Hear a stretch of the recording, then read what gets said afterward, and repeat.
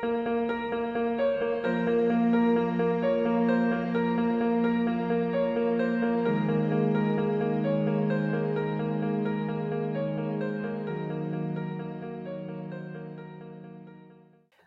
everyone, and welcome back to another episode of What the Forensics. My name is Journey, and I am joined here today by the lovely Nicole and Rebecca. This week, Rebecca will be telling us all about the case of Samuel Little, and Nicole will be telling us all about victimology, MOs, and signatures, and how they were involved in his case. And I'm actually super interested because I've heard a lot about Samuel Little. His name is rather large in the serial killer realm, so I'm excited about that. But before we get started, I would also like to note that there is a listener's discretion advised, as there are detailed descriptions of murder and mentions of sexual assault and abuse. And with that being said, I will pass it over to Rebecca. Thank you.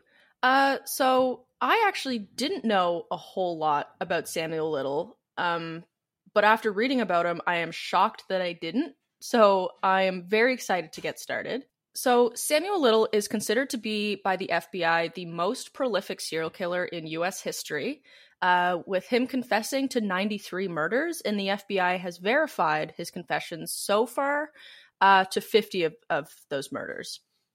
So due to the very large amount of victims that he hurt throughout 1970 and 2005, I'm not going to be going into the details of every case, but I will do my best to tell the history of his life and his crimes.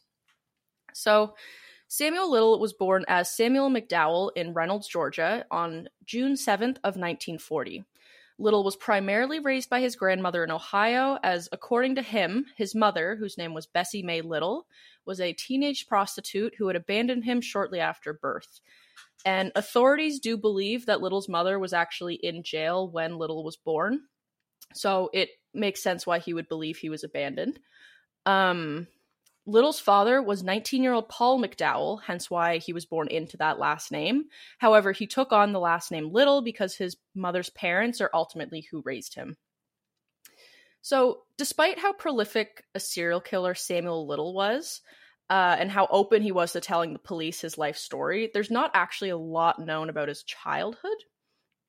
But what is known about his childhood is that he had devious sexual fantasies starting at a very young age, particularly around strangulation. Little told authorities that he had gotten his first erection when he was just in kindergarten, while he was watching his kindergarten teacher touch her neck. And then as a teenager, he had pinned a photo from a true crime magazine onto his bedroom wall that depicted a victim of strangulation. So when he was only 13 years old, so around 1953, Little confessed and was charged with his first crime, which was theft after he had stolen a bike. At this time, he was sent to the Boys Industrial School in Ohio, which was basically just a juvenile detention center. And this is where he would ultimately spend a year and a half for this crime of theft.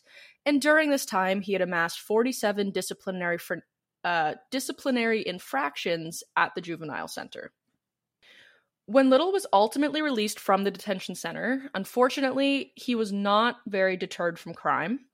When he was 16, so around 1956, Little was charged with his second crime, which was breaking and entering in Omaha, Nebraska. After serving time in another juvenile detention center for this one, I'm not really sure how long, it didn't specify, he ended up dropping out of high school due to problems with discipline and academic achievement. So sometime later in the late 1960s, Little had decided that he would reunite with his mother and move in with her in Miami, Florida. And at this time, he also worked multiple jobs on and off, and this included at the Dade County Department of Sanitation and also as a cemetery's hand. So I guess just like mowing the lawn, stuff like that.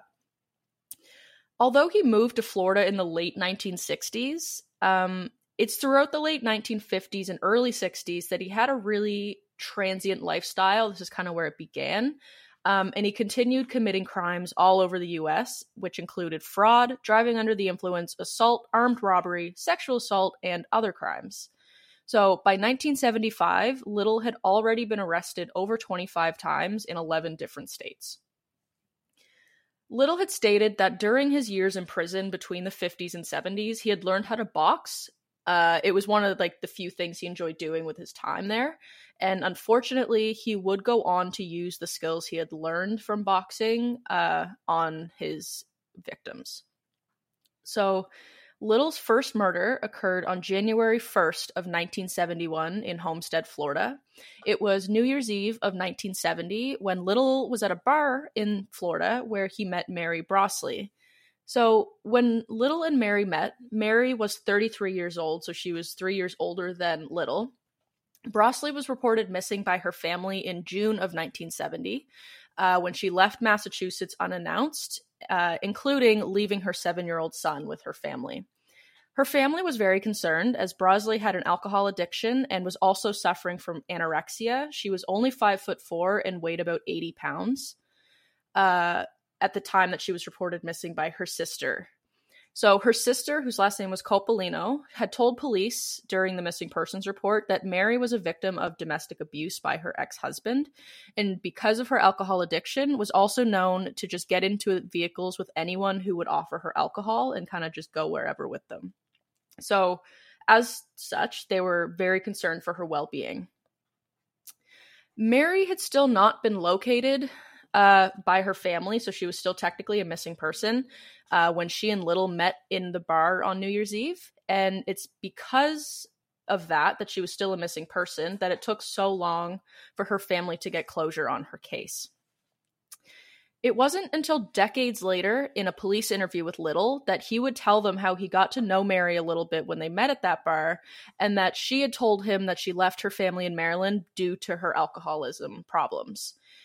At some point during the night on New Year's Eve, Little convinced Mary to get into his vehicle with him, where they then drove to a deserted stretch of the Florida Everglades together in the early morning. Little and Mary then got out of the car, where Little then punched her in the head, which disoriented her, and then he strangled her to death and buried her in a shallow grave. Mary's body was found less than a month later on January 24th of 1971 by a father and his 15-year-old son. And because of the weather conditions in Florida, which we've kind of talked about, like decomposition in former episodes, her body had already decomposed past the point of being able to identify her. And it's because of this that the Miami-Dade medical examiner was unable to confirm exactly what killed Mary, as it was strangulation, and there wouldn't have been any evidence of that on a decomposed body. So they did know that it was likely a homicide due to her being found in a shallow grave, and that there was evidence of sexual assault, as she was found with both of her legs put through the same leg hole of her underwear when she was found. Although they still, even though they knew it was probably homicide, couldn't really find the cause of death. But the medical examiner did find that Mary's brain was still showing an alcohol reading of 0.29 to 0.37 M. And I have to be honest, I'm not sure what measurement M is in terms of brain alcohol content, because I'm only used to blood alcohol content. So if anyone does know, I would love to know as well. But the examiner did say that if the reading on the higher end of that measurement was accurate, so around 0.37, it would have been likely enough to kill her alone, even if Little hadn't gotten to her. So, unfortunately, Mary's body remained unidentified until 2017. And until then, her family still had no idea where she had gone. They assumed she met foul play, but they had no kind of conclusion. So in 2019, Little told police during an interview that Mary was the first person he killed. He described in detail what she was wearing, which was a colorful sundress with a necklace around her neck, and this was confirmed by the coroner to be what she was wearing at the time of death. The way in which Little killed Mary was, unfortunately, one that he adopted for all of his murders. He did not stray from his method. He always targeted people in marginalized communities, and this included sex workers, homeless people, transgender people, and also people with drug and alcohol addictions. And almost all of them were also women of color. It's very sadly for this reason that Little's murders went largely undetected for such a large time. So, in addition to targeting marginalized groups, Little, as I mentioned, also had a very specific method of killing his victims, in which he did for all of the 93 that he confessed to. He would punch them in the head to either disorient or knock them out, and would often, but not always, sexually assault them before strangling them. And then often, after they were deceased, Little would often masturbate over their bodies, which is the reason that the FBI dubbed him the very crude nickname, the choke and stroke killer. Which, that is very insensitive of the FBI, in my opinion. Yeah, that's terrible, actually. There's no way. I have never put my hand over my mouth that fast in my life. There's no way that they named him that. Like, I was like, this has to be a joke, but that was on, I think I found that on the official FBI website. Did they, like, go up to families and be like, yes, we think your daughter was a victim of the choke and stroke killer? Or were they like... Because could you imagine saying that to someone whose daughter died? No, I couldn't. How insensitive. Yeah. I'm really hoping, like, I couldn't find anything about it. I'm hoping that was just used for, like, their internal notes, and they never actually used that for the public, but I don't know for certain, and I am concerned of whoever is dubbing nicknames in the FBI. Oh my God. Wow. So, despite multiple victims actually getting away from Little and reporting him, he was never actually kept in jail for a very long time. For example, in 1976, in September, Little was arrested for kidnapping and sexually assaulting a woman in Missouri. He was convicted of assault with attempt to ravish rape, which I don't believe is the term anymore in the U.S. law books, but at the time that was what he was charged with. But he was only sentenced 3 months in a county jail for this. And despite being a career criminal with dozens of convictions under his belt, including assault, sexual assault, kidnapping, and attempted murder, he never served very long jail sentences, with one of the longest up until his eventual capture being 2 years, in which he was always released and would continue to travel the country and murder innocent women. So, in 1984, Little even stood trial for the murder of a woman whose name was Patricia Mount. However, even with eyewitness testimony from Patricia's friends, physical evidence, and Little's alibi, which was pretty shaky at best, the trial only ended up taking 2 days, and within 30 minutes, the jury had already finished deliberating, and they decided to acquit him of the crime. So, yeah, there are a lot of times he could have been caught, and this could have stopped, and it didn't. It's shocking to me that he was so well known to the police, and there was victims who survived his attacks who reported him, and the police were like, no, it's not you. Yeah, I know. It would have taken reading all of this. Sorry, go ahead. Oh my God, no, it's okay. You can go ahead. It would have taken longer than 2 days even to go over his history of crime. Yeah, so there was like so multiple police interviews, like not with Little, but just people who have investigated him, who said like he had the most extensive like rap sheet they had ever seen in their careers, because he was just so in and out of jail. Like he was by definition a career criminal. Wow. That's so mind-blowing to me. Same. Yeah.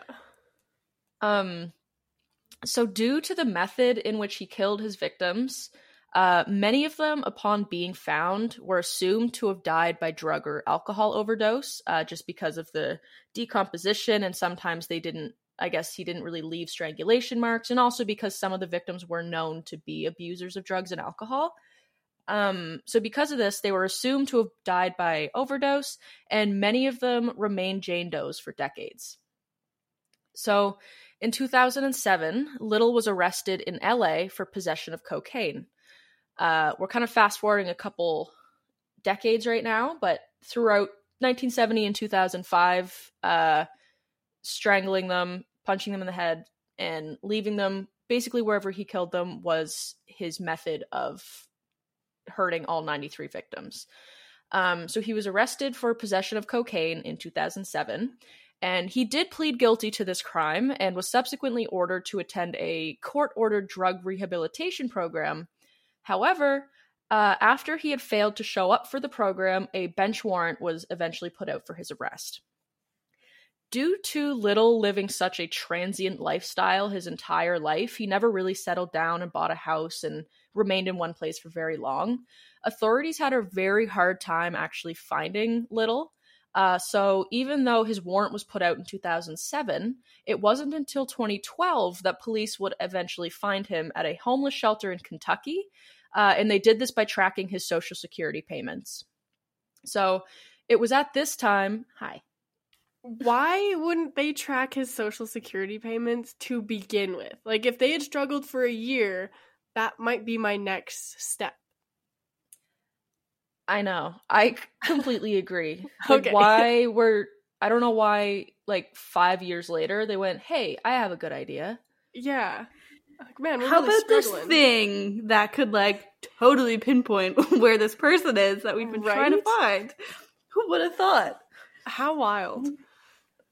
Yeah, I think there was a lot wrong with everything to do with Little's case over the decades. So eventually in 2012, they did find him at a homeless shelter in Kentucky. And it was at this time that he was arrested by U.S. Marshals on the outstanding narcotics warrant, and he was ultimately extradited to California. So when Little was in custody in California, he had to take a mandatory DNA test. And it was at this time that police had ran his DNA through the system and linked it to 3 separate crime scenes.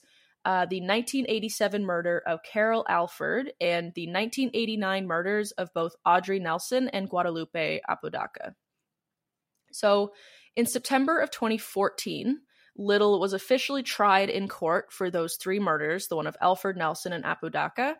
And even though he maintained his innocence throughout the entire trial, the jury ended up finding Little guilty on all 3 counts of murder, where he was then sentenced to serve 3 consecutive life terms without the possibility of parole. And at this time, Little was 74 years old. So even after conviction, Little had continued to maintain his evidence while in prison. However, that would end up changing 4 years later in 2018, when Little had agreed to be interviewed by a Texas Ranger whose name was James Holland, and he was very well known by the authorities to be, like, I think they called him the serial killer whisperer because he was very good at getting confessions. And these interviews were assisted by FBI analysts Chrissy Palazzolo and Angela Williamson. So these interviews ended up spanning a year and a half, and altogether were over 650 hours long. And in this time is when Little would confess to 93 murders in great detail, although I believe he did say he stopped counting after 86. Somewhere in the 80s, he said he stopped counting, but it was 93 murders that he ultimately confessed to. And in these confessions, he provided dates of the murders and the names of his victims, as well as the locations that they happened. And for the victims that he couldn't remember the names of, he drew detailed pictures, with over 20 of them in total, in hopes that he could help the police to identify them to bring closure to their families. It is believed that Little had a photographic memory because of how accurately he was able to describe the specific details of the crimes, despite being decades ago, and also because of how accurate many of his drawings were, because his drawings have been able to help police identify multiple Jane Does and close cold cases. I was going to say, sorry to interrupt. Yeah, no problem. The fact that he was able to remember that many specific details for that many crimes is astounding to me. Because, I can't remember what I ate for dinner 2 weeks ago, let alone date, time, victim's name, what they looked like alone. Yeah, just, I will say, as terrible of a person he is, that is pretty impressive. I'm glad he at least came to his senses and realized that he has hurt so many families, and at least he's trying to help them identify and bring closure. But maybe he just shouldn't have done it in the first place. But that's beside the fact.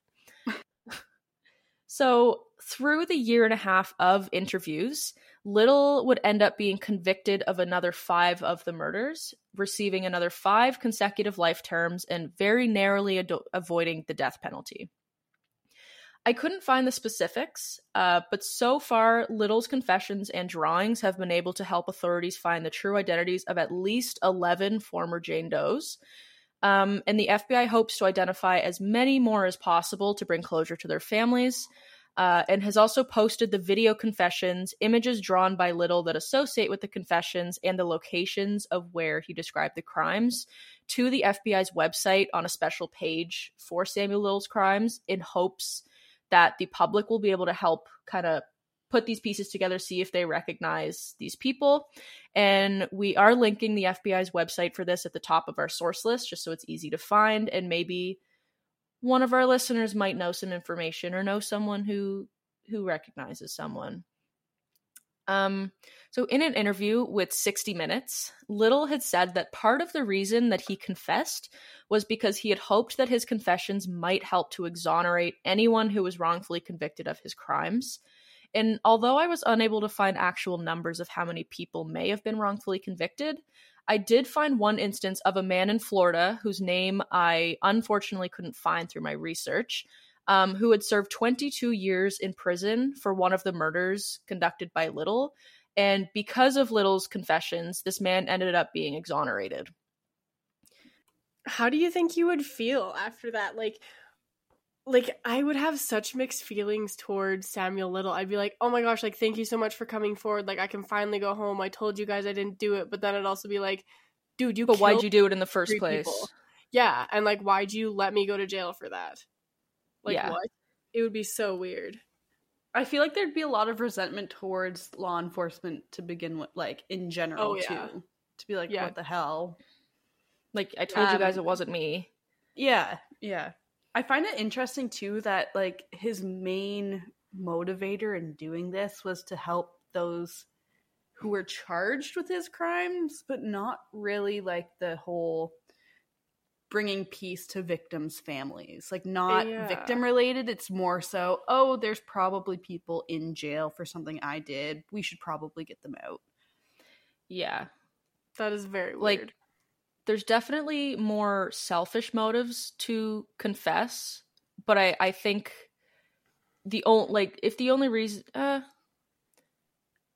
don't agree with what I was about to say, so never mind. Fair enough. Yeah. So in all, Little confessed to 93 murders, 50 of which have already been verified, as I said, by the FBI. But the FBI did state that they have no reason to believe that Little isn't being truthful about the other 43 because of the amount of detailed evidence they've provided him, and also because they've already been able to verify 50 of his other cases.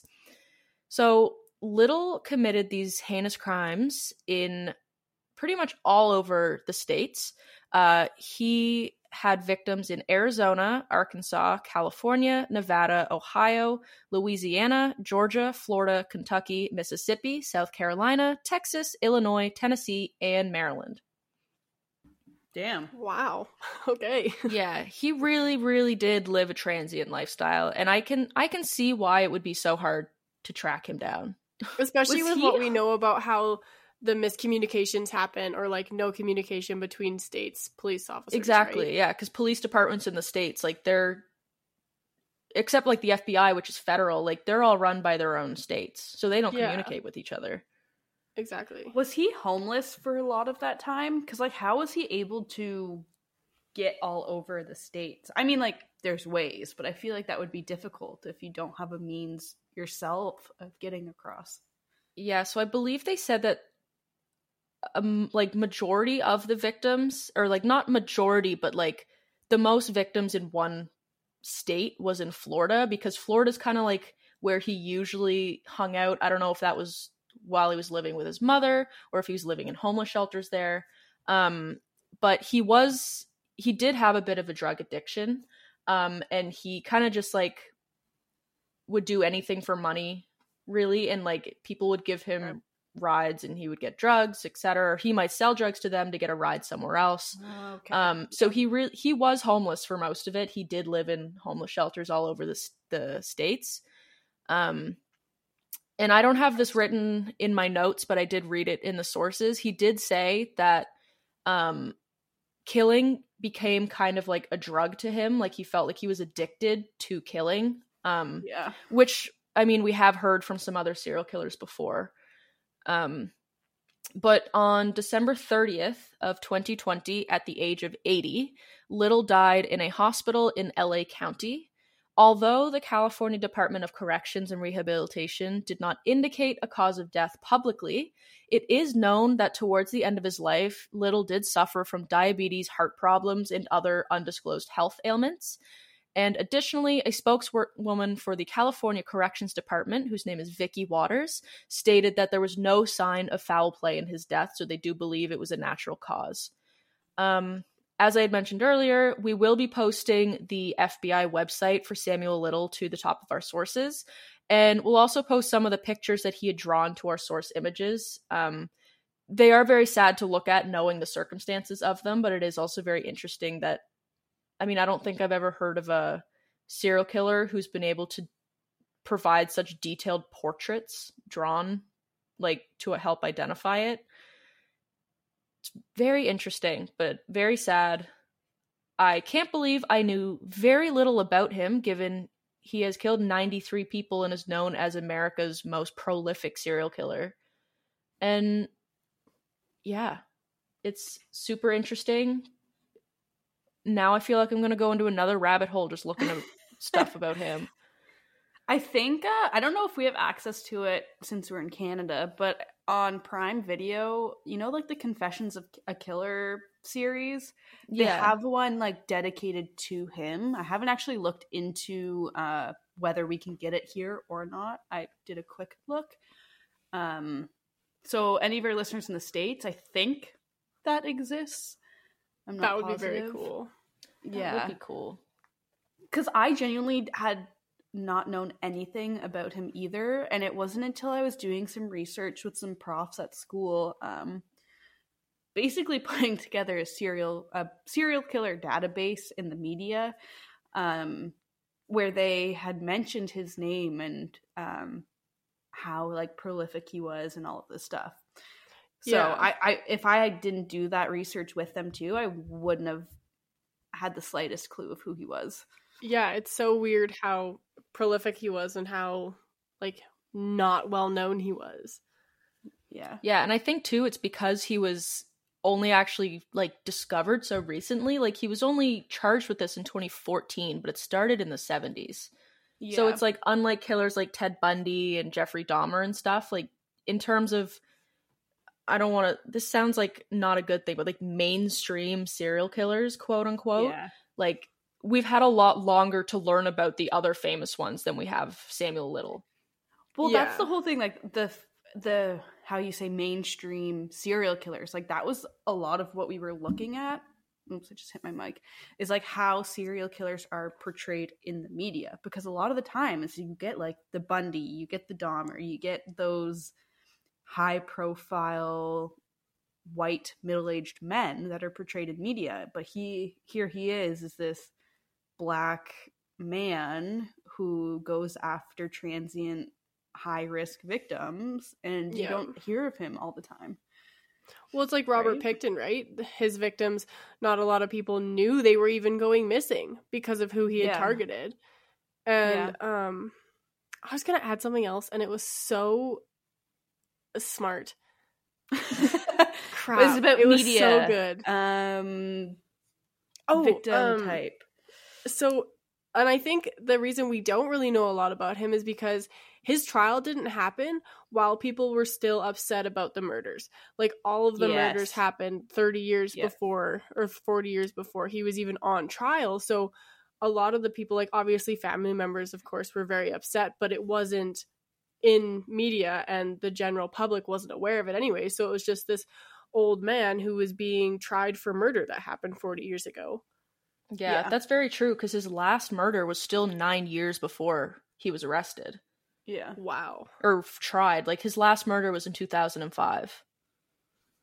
I think That's a big thing crazy. too that may have impacted that as well is because, and I'll get kind of into it when it comes to the victimology piece, but like because they are high risk victims, like you said with Pictons, is like people don't know they're going missing. So they're trying to link cases that they may not even see as being possibly linked to a span of like decades to try and get this guy. And yet, however many decades pass, this old man on trial for stuff that happened way back when, right? Like it's sad to say that these victims, like in the grand scheme when it comes to media and notoriety and stuff like that, they're not the victim type, you know? They're not the type to gain the popularity, to gain the interest of people, which is sad to say, but honestly is the truth to it all.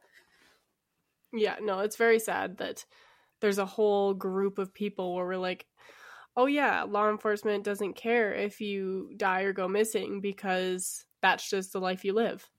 And that's ridiculous. And it's disgusting too when people, like, I've seen it, I'm not really seeing it, but there's kind of that idea that, oh, they must have been asking for it. Like, if you're living that life, like, you knew that was going to happen kind of thing. And you're like, that's not the case. I'm not going to prostitute myself and hope that I get murdered. Like, no. That's not something that is just a danger of the job, or at least nobody is asking to be murdered, no matter what lifestyle you're living. Exactly. No. Okay. Well, thank you. You had something else to say, Rebecca. Sorry, I was just going to say, there is, I only found it on Amazon States, so I think you're right, Nicole. It's only available in the US, but there is Confessions of a Killer for Samuel Little, so American listeners, let us know how it is, since we can't watch it. Yeah. I think there's like YouTube documentaries and like short 20-minute docu-series and stuff too on him. I just never got around to watching them. Okay. I might have to. Cool. Yeah, I know. Me too. All right. Well, thank you, Rebecca. That was very interesting. He's quite the guy.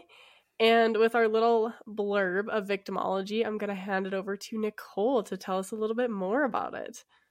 Yeah.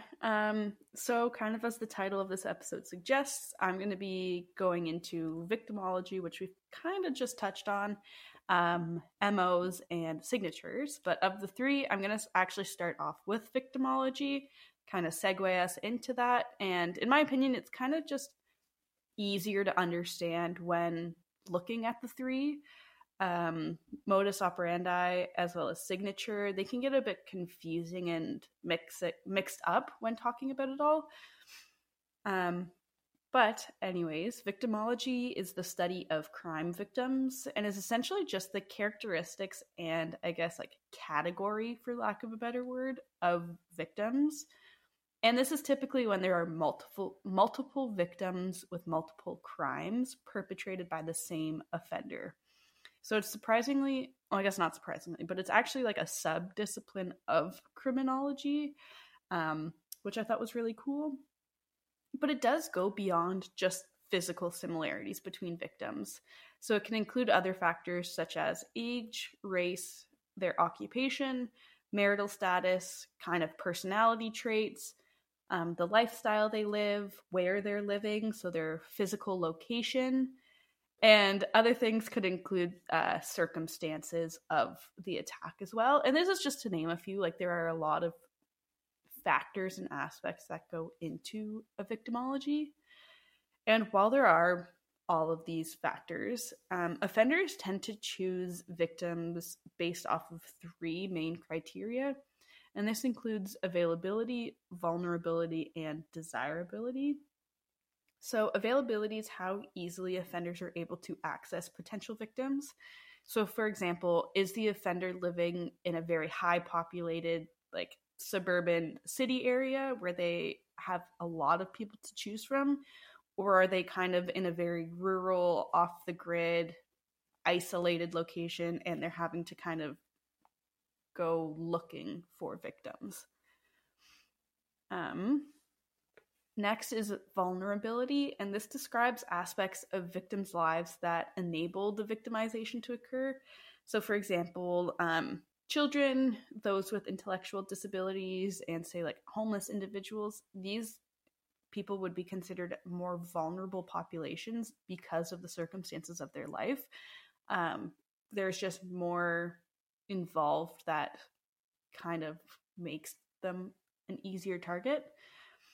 And lastly is desirability, and this describes the physical attractiveness seen in potential victims. And so the physical attractiveness is related to kind of sexual crimes, but this also entails the choice of victim based on how they satisfy the offender's intrinsic needs.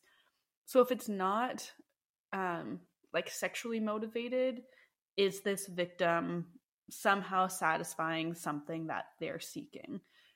It doesn't have to be a physical attractiveness, but there is that desirability component to it. But a lot of the times with sexual crimes, they are looking at that physical attractiveness piece. And so for an example, like say an offender is a heterosexual male who commits sexually motivated murders, his victim pool, I guess, his desired victim would be woman. And then you can kind of specify that further with various characteristics, but woman would be more of his desired victim type compared to men. As we also just kind of talked about or hinted to, victims are also separated into risk levels, and this can fall anywhere on a continuum from low to high risk victims, labeled in relation to how likely an individual would be a victim, and are determined by a whole bunch of information. And this can include gender, age, occupation, marital status, prior arrest history, and neighborhood dynamics, just to kind of list a few. And so low risk victims are those who statistically have a lower chance of being a victim to a crime. And so examples of these would kind of be middle or upper class people, suburb dwellers, that kind of thing. I have a question. Yep. So in terms of desirability, can you take, like, say you just have victims, you don't have a suspect yet? If you have, like, the victims all share, like, a similar type, like, they're all women, can you then take that information and kind of work it backwards to find? Okay. So if you have, like, say you don't have a suspect at all, you just have your victims, you can kind of look at the pool of women and find similarities among them, whether it be like a physical components, whether it be lifestyle components to them. You can kind of reverse engineer to create this may be a possibility. And that's not to say like you would have just one option from it. Like I would assume that you would have multiple concepts and ideas and work off of that to create different scenarios for people who would try and want to victimize these women, kind of thing. Yeah. Okay, that makes sense. You know what I mean? Yes. Yeah, and so like I'll go into it too with like MO and signature. Like say you have just the crime aspect, you just have the victims and say the crime scene, you can even extrapolate like MO and signature from that, which can tell you a lot about an offender, and then that can help pinpoint certain characteristics and say like belief systems even that the offender may have to try and help you find a possible suspect. I just hit my mic again. So yeah, it's actually really interesting how much you can do with like just a victim in a crime scene. Well, because all I keep thinking of is like Criminal Minds. Yeah. Where they're like, oh, the suspect is a late 20s, early 30s white male from this area. And it's like, how did you get that from this like victim, right? Yeah. And there's a lot of just like, I don't know if it's like science that goes into it, but like information that you can extrapolate from certain aspects. So like you can get a lot of like power dynamics seen depending on what's found at the location. Like you can get a lot of hints here and there to kind of allude to like, is it a female killer? Is it a male killer? Like certain aspects like that. I actually had a grade 10 intro to anthro-sociology psychology course where part of the final was like this victimology aspect. And so you were given a list of victims, what was found on them, where they were found, and how they died, kind of thing. And you had to come up with the final suspect. And so like through the course, we learned about kind of stuff that we've talked about in previous episodes, like female killers and male killers, like how they differ or how they can work together, certain characteristics that you would find in those scenarios. Like women statistically kill more by like shooting and poisoning. So like, if that's seen at a crime and with these victims, what can that tell you, kind of thing. That would be such a fun project. Yeah, it was really interesting. And I honestly, it's kind of like a fun brain game, like just to watch, say, like an episode of Criminal Minds, find the like various crimes that are committed and like try and extrapolate what you can from it and be like, okay, well, you know, if it was a stabbing, you know, a lot of the times incompetency, or what's the word? Not incompetency, but like men who can't get it up typically stab to release like sexual tension. Yeah. That's like a huge thing apparently. Well, it's just like a big puzzle, right? Like it's kind of fun to like gather all those pieces and put them all together to kind of create this final image of a suspect. Yeah, you're kind of like breaking apart everything into very smaller bits and then seeing how they connect to all of them. That would be cool. But yeah, anyways, side tangent. Okay, I'll let you get back to your talk. I just wanted to ask that question. Side tangent. If you couldn't tell, I find this stuff really fascinating. Like, it's so cool. But yes, so low risk victims, suburban, middle, upper class people. Then you have your kind of middle ground, moderate risk victims. Those are, as it says, like in between the high and the low risk. They generally have a lower chance of being victimized, but it's whatever the behaviors and like situations or circumstances they were in at the time of the crime that could have elevated their risk of being victimized. So they kind of could be to go one or the other way. So like maybe you have a high class, middle-aged white woman who is getting a drink at like a really ghetto, shady dive bar, and something happens there. That circumstance and situation at that time could elevate her risk of being a victim, even though she is this high class. Is that the right word? Anyways, upper class individual. So then on the opposite end from these low risks, you also have high-risk victims, and this was the case when it came to Samuel Little's victims, which we've discussed a little bit. And these include people who statistically have a higher chance of being a victim to a crime. So individuals who are homeless, who are like avid drug users and abusers, or even sex trade workers, these individuals would all be considered high-risk victims due to their living circumstances. And unfortunately, it's assumed that these populations just won't have anyone looking for them if they do happen to disappear. And this makes them a much more appealing population for serial killers and offenders to target, because they know that they don't have that elevated risk of like someone looking for them.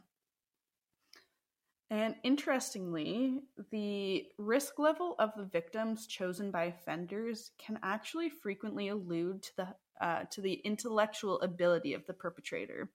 So those who are targeting lower risk populations are said to have a higher intellectual capacity, and those who target high risk victims are seen to have lower intellectual capacities. So it's a bit of an inverse relationship between the risk level and the intellectual level. I'm not entirely positive how this came to be, how they found this out, or like the studies that show it. It was in one of the sources I found, and I thought it would be really interesting to relay. But I guess it makes sense. Like, if you're going after low risk populations, there's more involved and more that has to be considered to get away with like the perfect crime. Like, it's not just you're going out to the street, killing someone, walking out, you know? You said low risk, but I think you mean Did high I? risk. Yeah. I mean, like, so... Like, or no. I'm confused. Sorry. No, I'm with you. I'm confused. Low risk. So low risk, you're smarter. High risk, you're not as smart. Because you don't have to put as much effort into planning and like how to get away with it. Yeah, because unfortunately, authorities are probably going to put more care into like investigations into low risk victims. So like you need to be more cautious of like, oh, don't leave fingerprints, don't leave don't leave hair, don't all that stuff. So I can definitely see how that could be the case. That's interesting. Well, I feel I guess like sorry, go ahead. I feel like you would be rather intelligent to choose high-risk victims because they're not going to get investigated, right? So you have a higher likelihood of not getting caught. Whereas if you choose a low-risk victim, that scene's going to be investigated thoroughly. So, like, if I was a serial killer, I wouldn't choose high-risk. That's why they say, like, don't hunt where you live, right? Like, or you mean you wouldn't choose low risk? I would choose high risk victims. Like transient victims? Yes. Yeah, okay. I just wanted to this is very make sure we were I know. I just wanted to make sure we're on the same page. No, but like I wouldn't choose to kill that rich white lady because she's a rich white lady and people would care, right?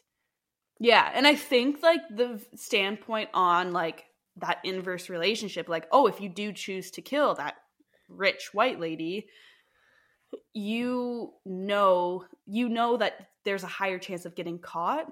So the like your intellectual capacity or whatever is going to be higher because you then have to be like, what do I have to do to get away with it? Like, it doesn't make you smarter in the sense of street smart of like, oh, like I killed the rich white lady, but like the processing. And like, I kind of think of like Ted Kaczynski, like his intellectual like capacity through the roof. He was so freaking smart, and he did go after like university educated populations and stuff like that. But a lot of his was to like pass on a message that directly affected those people.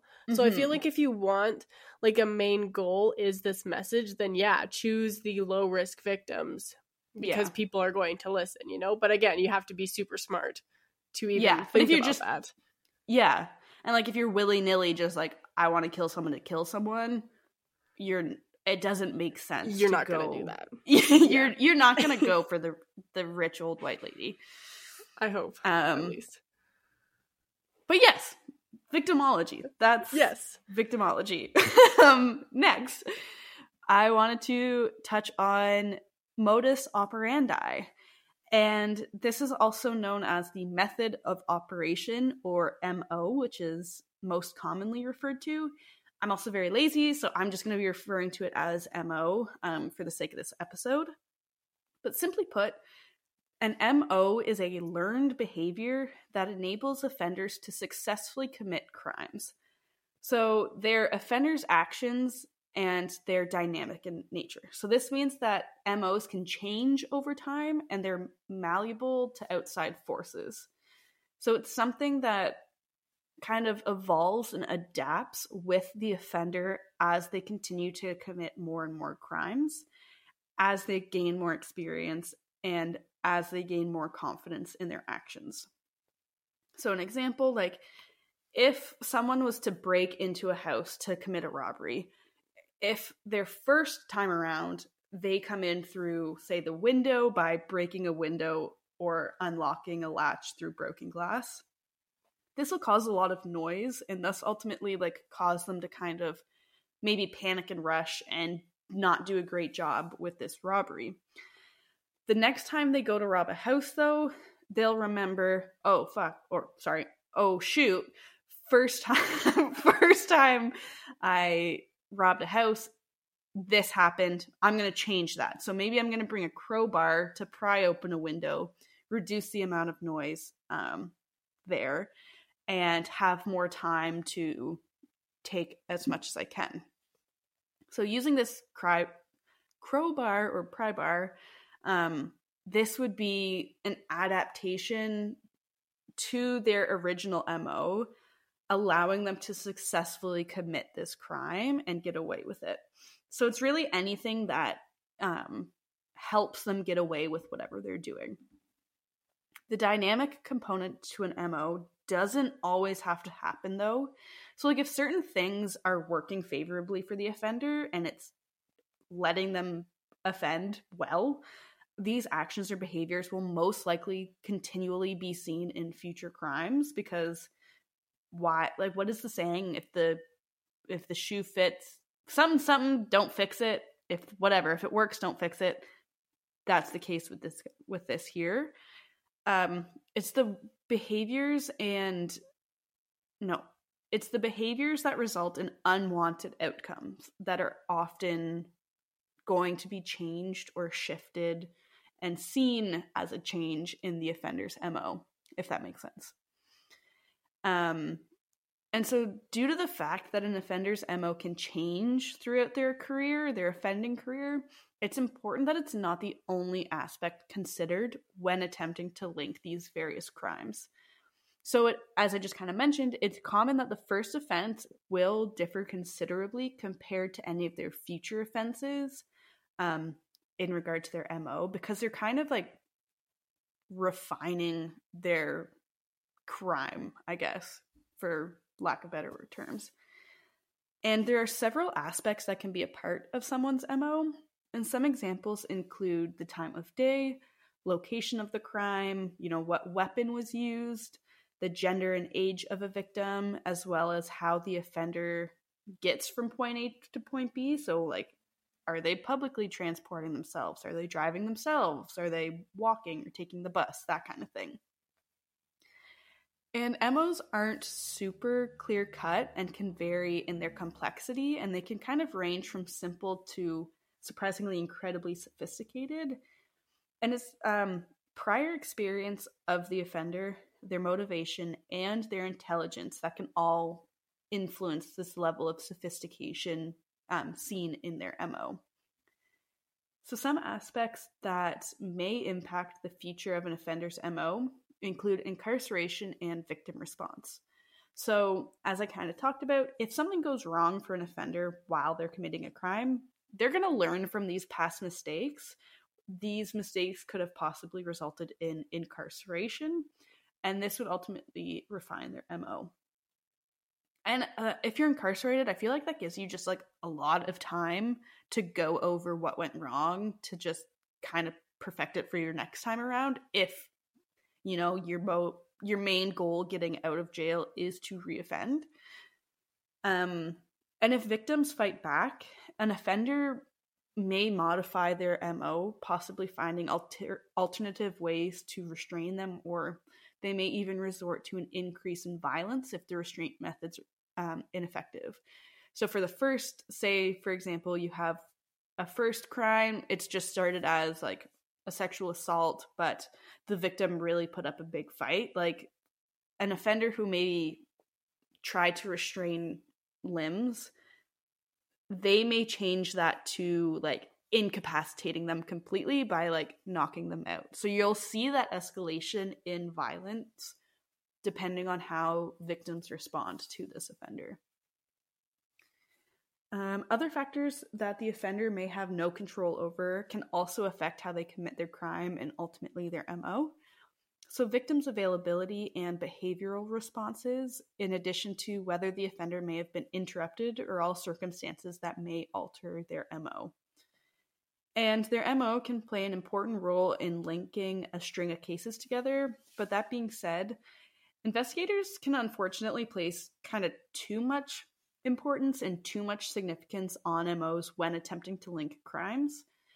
And so it's important to use it as supporting evidence when building a case rather than the main aspect. So like as we were talking about like victimology, say you only have your victims and the circumstances of the crime, like you wouldn't want to just try to link the cases based off of MO. You would want to take the information gained from the victimology and from the crime that you get and add that into kind of your MO findings. Yeah, because I was just thinking, like, right before you said that, about how in, like, a lot of TV shows and stuff, they're like, oh yeah, there was the same MO present on, like, all of these bodies. But I'm like, if the killer is smart enough to change it every time, then you cannot link these bodies together by their quote-unquote MO. Exactly. Is, like, they can have the same theme, I guess, but, like, it's not going to be exactly the same every time. Yeah, and I think, like, unless you have the perfect crime or, like, the perfect murder, yeah, like you said, there is going to be those changes, even if there's small changes. And I think that's the thing that make it, like, unless it's the same MO for all of the cases, investigators may be like, oh, well, it's a different MO, so, like, they aren't linked. They may use that as not an excuse, but a reason to kind of push off the linkage of cases. Yeah. So, which I think is not great. Well, because I think it would be one thing if it was like, okay, with Samuel Little, okay, this person had blunt force trauma to their head and they were tied up. But what they were used to be tied up for, or like with, is different than this other person who has the same blunt force trauma and was also tied up. But I feel like in that case, you're like, okay, just the like string or whatever that was used, that's all that changed. Versus someone who's like, okay, I stabbed this one victim, but then I shot this other victim because it was faster. Like, yeah. Those are so vastly different. Yeah. And I think it's like important too to just kind of like boil it down really. Like, okay, they both have blunt force trauma. They were both restrained, but the method of restraint is different. Why might that be the case? Is it to make it easier for them? Is it an availability thing? Like, are they just using whatever's in the house, or are they coming with their own restraints? Yeah. Like that kind of thing. And then you can use that to then link the cases rather than be like, oh, well, it was duct tape in one and rope in the other. Can't be the same person. Yeah, exactly. But yeah, so apparently in the States, though, prosecutors are only able to link crimes by MO, which I'm very confused by. And I don't know, like, I have to be honest, I didn't do a whole lot of looking into this. I read it in John Douglas's Mindhunter. I really recommend it. Great book. He was one of the first criminal profilers with the FBI, so I kind of, not gonna lie, just took his word for it. But yeah, so he said prosecutors are only able to link crimes by MO, and John Douglas says this to be an incredibly archaic method, which I agree with. So I don't know why they haven't really changed that. Yeah. I guess there just must be so much, like, MO just must encompass everything. Like, victimology, injuries, signature, like, it must just be, like, a catch-all term that they use. Yeah, that would be the only thing that I could see why. Because even for us, we have our limited forensics knowledge, but, like, common sense. We can see that you shouldn't use strictly MO when linking crimes. Like, it just logically doesn't make sense. Well, forensically, you need more than one thing for everything. Like, you need one more piece of evidence. You need more than one thing linking all of these crimes together. Like, you have to look at everything because it's so easy to make a mistake. Yeah. And does this mean, like, they can't link cases by DNA? Like what about the physical evidence? Yeah, I have to be honest, I have absolutely no idea. Like, I'm just kind of speculating this next part, but I feel like when they say they're only able to link crimes by MO, I think that's referring to when they don't have the physical hard evidence. Oh, okay, yeah, that makes more sense. Like, that would be my assumption. I'm hoping that's the case, because it wouldn't make sense. Like, if you have DNA profiles linking a possible suspect to all of these crimes, Yeah. you should be allowed to use that. My assumption is that they can really only use MO to link the crimes and like the story around the crime. So like when they're kind of coming up with what happened and like the scenario and circumstances of those crimes and how they may all be related, that's when they'll use MO to link them. Okay. I could be completely wrong, but that's my assumption. Works for me. Okay. But yes, so John Douglas, he was one of the first criminal profilers with FBI. It's actually who Gideon off of Criminal Minds is based off of, which I thought was really cool. Oh, I didn't know Gideon was based off of him. I thought you were gonna say like the actual like Mindhunter show. And I was like, well, yeah, yeah, I knew that. Yeah, that's based off of him, yeah. But in Criminal Minds, yeah. Oh, I didn't know Gideon. that. Mm-hmm. That's cool. But yeah, so John Douglas, he wrote Mindhunter. He also wrote another one called Law and Disorder. I recommend them. A little book plug in there for our listeners. And he was surprisingly the one to coin the term signature. So that's what I'll be talking about next. But he coined the term signature to distinguish it from MO, since there often is confusion and overlap around the two when discussing like a criminal context in that nature. If that makes sense. Words are hard. But anyways, signatures are seen as kind of an offender's calling card. And so similar to MOs, they are actions, but signatures kind of express the killer's personality. And so it's something that they feel compelled to do to kind of like fulfill something within themselves when committing crimes.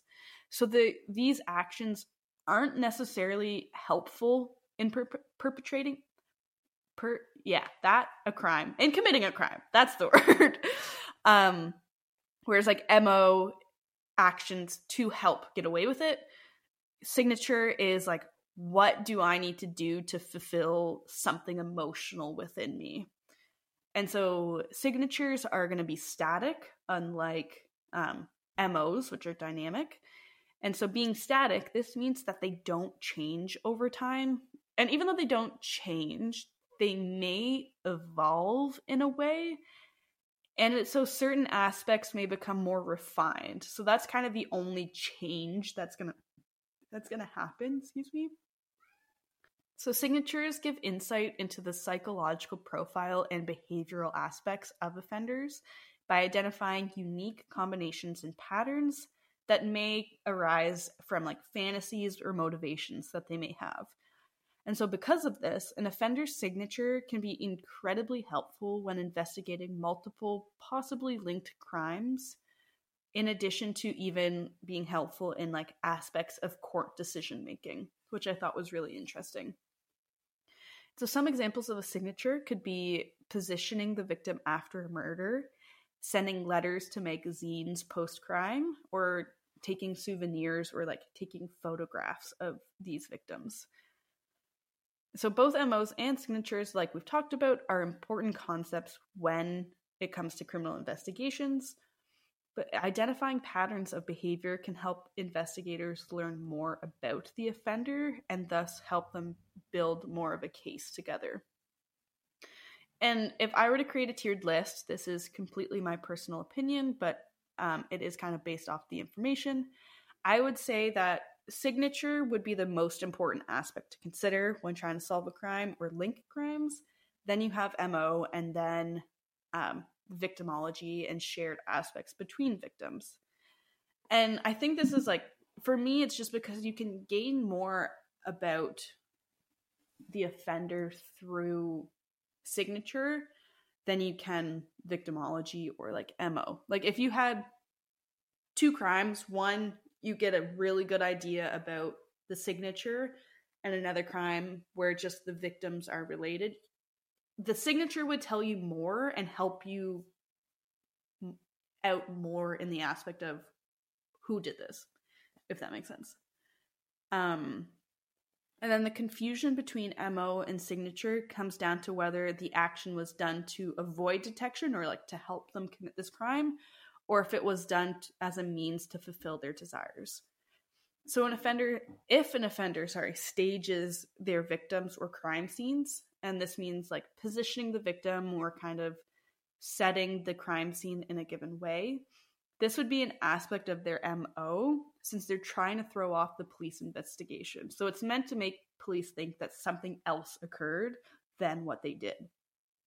On the other hand, posing, which is different than staging, posing would be an aspect of an offender's signature.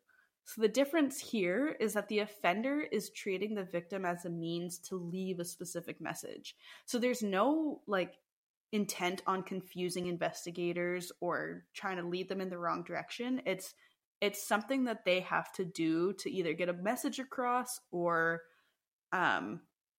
get off on it. And it could even like get in the way of successfully committing a crime. So a good example that John Douglas gives in his book Mindhunter is they compare two bank robbers. Both bank robbers force the patrons of the bank to undress. So summed up, robber 1 forces the patrons to undress in an attempt to distract them, preoccupying them and thus giving him more time to rob the bank. Robber 2, though, he does the same thing, forces everyone to undress, but he then proceeds to take photographs of everyone. And that's the key difference, because taking the pictures of these undressed patrons, that's not helping him commit the crime. If anything, it's slowing him down and increasing the chance he gets caught. It's like that photograph aspect is something that he feels, or the robber too, feels compelled to do to get off on this crime. So robber 1's method would be his MO. It gives him more time to rob the bank. It reduces the likelihood of any patron interference just by undressing them, having them undressed while he takes the money. Robber's 2 method, though, would be his signature. And like I said, like in no way does photographing the victims helps him successfully commit this crime. It goes beyond that and is emotionally relevant to the offender. So it kind of revolves around shaming the bankers and capturing that moment of shame. Could have been shame he felt as a child that he has to inflict on other people now. And if anything, like I said, doing this will increase the risk of getting caught. But that doesn't matter to them. It's almost like a ritual. They have to do it while committing these crimes. And I know this was more of a brief, I wouldn't say brief at this point because I have been rambling on for quite a while, but just kind of like a overview of the 3 topics. I didn't want to go too in depth with 3 different topics for half an episode, but if any of you guys, any of our listeners do want to learn more about victimology, MO, or signatures, let us know. I feel like none of us would have anything against doing an episode on one of those topics specifically. I think that would be really fun to do. But I do know Rebecca did talk about victimology in regards to Samuel Little. But yeah, that's kind of all 3 of those together. Awesome. Yeah, I remember. I think it's interesting. Oh, sorry. Go ahead, Rebecca. I was just gonna say, I think it's interesting that like you can kind of see like it. I don't think every serial killer has a actually no, that was a lie. But I don't think every serial killer has a signature, which like is surprising a little bit because a lot of them do it for some sort of like satisfaction, like you were saying. But like with Samuel Little, like he definitely had a victimology. Like he was going after low or high risk individuals. And like he had an MO for every crime. He did the same thing. He would punch them and strangle them. But he really didn't leave any signatures, and I think that's part of the reason it made it so hard to pin them all to him. Yeah, I agree. The interesting thing, too, in a conversation I was having with profs around Samuel Little, and kind of in relation to victimology, is I guess there was an interview conducted with Samuel Little, and the interview was a very beautiful white woman. And I guess she had kind of alluded to the fact, like, I wouldn't want to have seen you on the streets, or I wouldn't have wanted to walk past you in an alleyway kind of thing. And his response was along the lines of like, oh, like, why? Like, you would have no reason to be scared of me. You're not who I would have gone after. Like, you're a white woman, a white middle-class upper woman. You're fine. Like, I would not have killed you because he went after those high-risk, lower-class. I think the majority were all people of color, women of color. And they were all either homeless or drug users, like sex trade workers. Like, it was just like the nonchalantness, I guess, of you have no reason to be scared of me. You're fine. Like when I was reading articles about him as well, like the quote I'm about to say isn't verbatim, but he basically said, he was like, no, I never went after anyone of influence. I never killed no political figures. I always stayed in the ghettos. Like that was something he had said. Wow. Yeah. So I think that's what I don't have the exact quote. This is just kind of based off the conversation I had with my profs. But yeah, that was like exactly the thing that they were mentioning, which I find so interesting. And he was so like open about it. He was like, I had my hunting grounds. I had the people I killed. It worked for me. Why would I go outside of that, you know? Just no shame. Yeah, no. That's crazy. Yeah, because I remember like bringing it back to like MOs and signature, but I remember reading in the Mindhunter book, because I had MOs and signatures like kind of as the same thing, or like backwards. Mm-hmm. I did too. Yeah, we always hear about like the MO being so specific that no other person could possibly have this MO and kill this person this way. So I was like, oh, and then they talk about their signature, and I'm like, what even is the difference? Like, there's nothing really. So it was kind of nice of you to kind of go over everything and highlight what was different about them. Yeah, and I think that's like a big part too, and especially why like John Douglas created the term signature is because there is that overlap. And like you can have certain actions that could fall in both signature and MO. It's just like the offender's intentions behind it that changes whether it's an MO or whether it's part of their signature, which I find so cool, rather confusing, but quite interesting. Yeah, very interesting. Okay, well, thank you, Nicole. That was just so interesting and enlightening, and I love it. And listeners, let us know if you want us to do episodes on each of the 3 topics separately, because that would be very, very interesting. And so our next topic is one I'm kind of excited about, is Luca Magnotta and kind of like the fame around killing people, like why killers kill for fame, kind of like he did. So I'm pretty excited about that. And I found a joke for you guys, but it has nothing to do with what we talked about, because Googling like confession jokes just brings up like religious confessions. So yeah. Okay. Well, I can't wait. So where do coins get committed after a crime? Where do at the where? I don't know. The penitentiary. Oh. I like that one. I like it. I just like seeing the word penitentiary spelled by penny. Are pennies still a thing elsewhere? Are they still a thing? I think they still are in the States.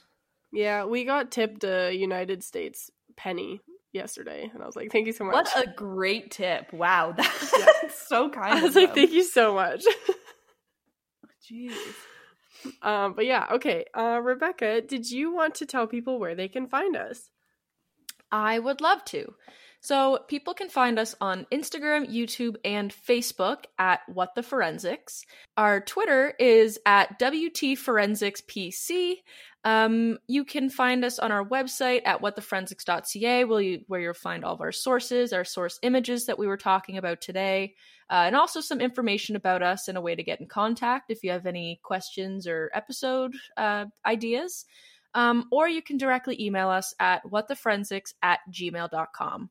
We are most active on Instagram and Facebook, so if you kind of want to like stay up to date with What the Forensics news, those are probably your best places to look. But yeah, that's where you find us.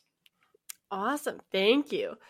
So with that being said, this has been another episode of What the Forensics. We hope you enjoyed it. It was super fun for us. And we hope you tune in next time. Bye. Bye. Just a reminder to everyone that we are not professionals in the forensic science field. We are just interested in forensics and want to share what we are learning with our listeners. We're trying to give you the most accurate information, but we are human and can make mistakes. Thank you so much for listening, and we hope to see you next week.